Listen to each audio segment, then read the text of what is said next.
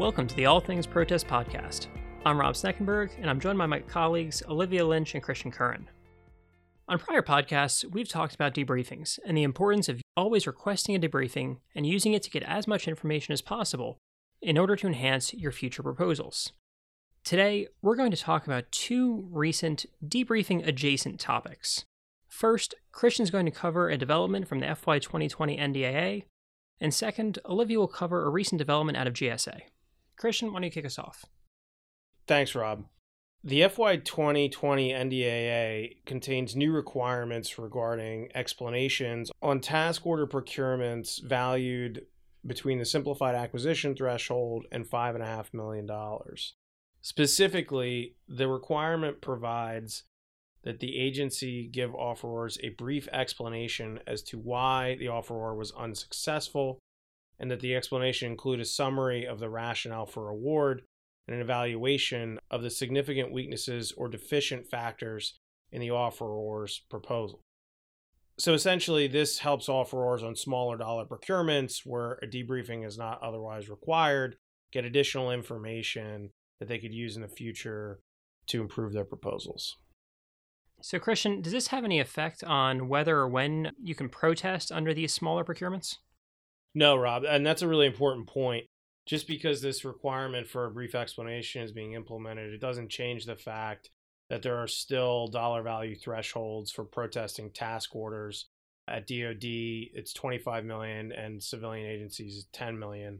But again, it's always good to have more info, but it is important to remember that this doesn't change the protest jurisdictional requirements or thresholds. And I guess it'll remain to be seen how detailed the quote-unquote brief explanation is. I know that in a lot of FAR subpart 8.4 procurements where a quote brief explanation is required, agencies often don't provide too much information. Here it seems like there may be some more specific information required since it calls out individually significant weaknesses and deficient factors. Yeah, I think that's right. And it's probably, like most debriefings, going to vary by from agency to agency. But given that they're not changing the threshold requirements for the protests, you may actually see more information be provided because the agency doesn't have to be overly cautious or worried about something it's giving the offeror there coming back on a protest of one of those types of procurements. Thanks, Christian. Olivia, what do we have out of GSA? So, not to be confused with debriefings, I'm going to talk about GSA's in-depth feedback through open reporting methods, abbreviated as INFORM. Do you think they called it that just so they could get it to have an acronym of INFORM? I have no basis to say yes, but yes.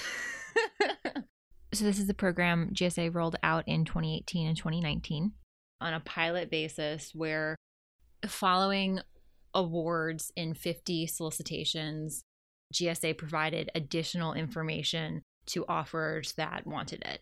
And I think the overwhelming feedback that GSA received was everybody likes more information in these circumstances.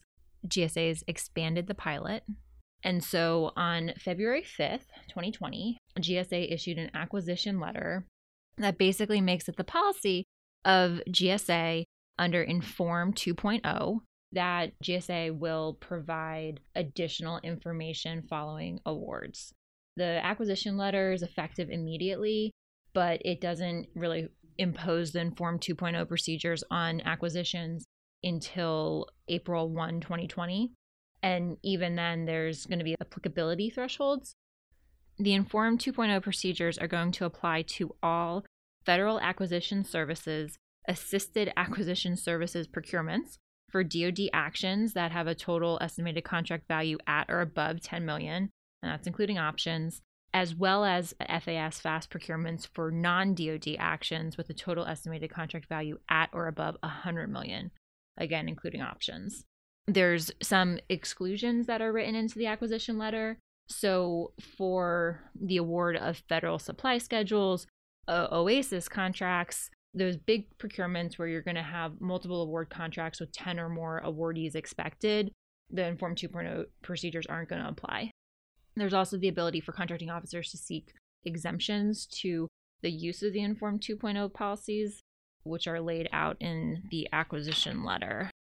So, Olivia, beyond the exclusions and the exemptions, how does this all interact with the timing or jurisdiction or anything for protesting? It sounds like this is kind of a debriefing, but it still seems like it's a new program. So, how does that all interact? So it definitely has the essence of a debriefing. GSA put out guidance on the Inform 2.0 methods, and Appendix B basically runs through the suggested format, who should attend from the agency, what information they should provide and can provide. And that all kind of tracks with how things are done under the FAR 15.506 for post-award debriefings.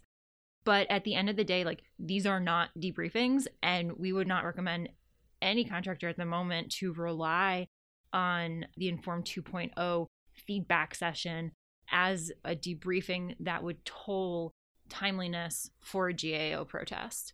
So there's a separate question if a protester is not trying to rely on the requested and required debriefing exception to GAO's timeliness rules, how the Inform 2.0 feedback sessions will kind of interact with the information that an offeror receives in the notice of award for purposes of determining when a protester has knowledge to go to GAO. Because if you're not relying on the requested and required debriefing, the time period is you have to file at GAO within 10 days of when you knew or should have known.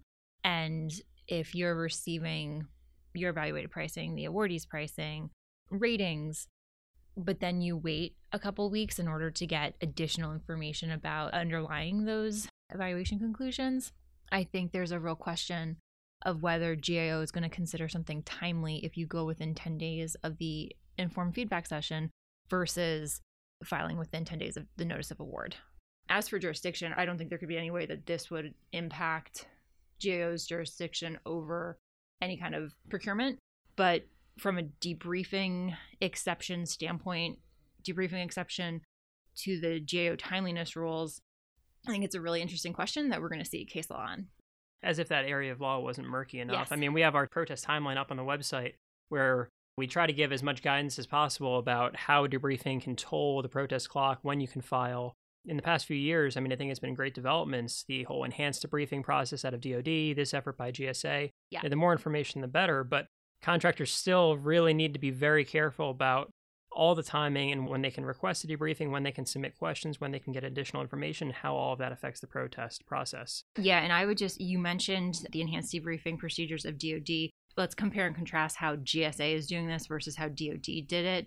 DoD, the requirement came down from statute. It was implemented by class deviation, and that class deviation specifically called out how it should be read in conjunction with 15.506 and FAR Part 33. Whereas this acquisition letter, as far as I know, it's not driven by statute or regulation. Right now, it is solely in like an acquisition policy of GSA. And the guidance on Inform 2.0 has a kind of oblique section that addresses post-Inform 2.0 activities, where it doesn't expressly state whether this would be considered a requested and required debriefing under 4 CFR 21.2A2, but still it references that section. And so absent GSA somehow indicating an intent to make these feedback sessions required debriefings that can be requested, and then GAO adopting that and allowing these informed feedback sessions to actually count as requested and required debriefings, contractors should continue to go off of the date of award and if they actually did receive a requested and required debriefing. And I guess as the final backstop, if contractors ever have any questions about those timing, consult an attorney, feel free to call us. Thank you, Olivia and Christian. That was a very helpful summary of those two recent developments. Again, if you have any questions, feel free to give a call. As always, thanks for listening. The All Things Protest podcast is brought to you by Kroll & Mooring LLP. You can find more information at kroll.com/allthingsprotest.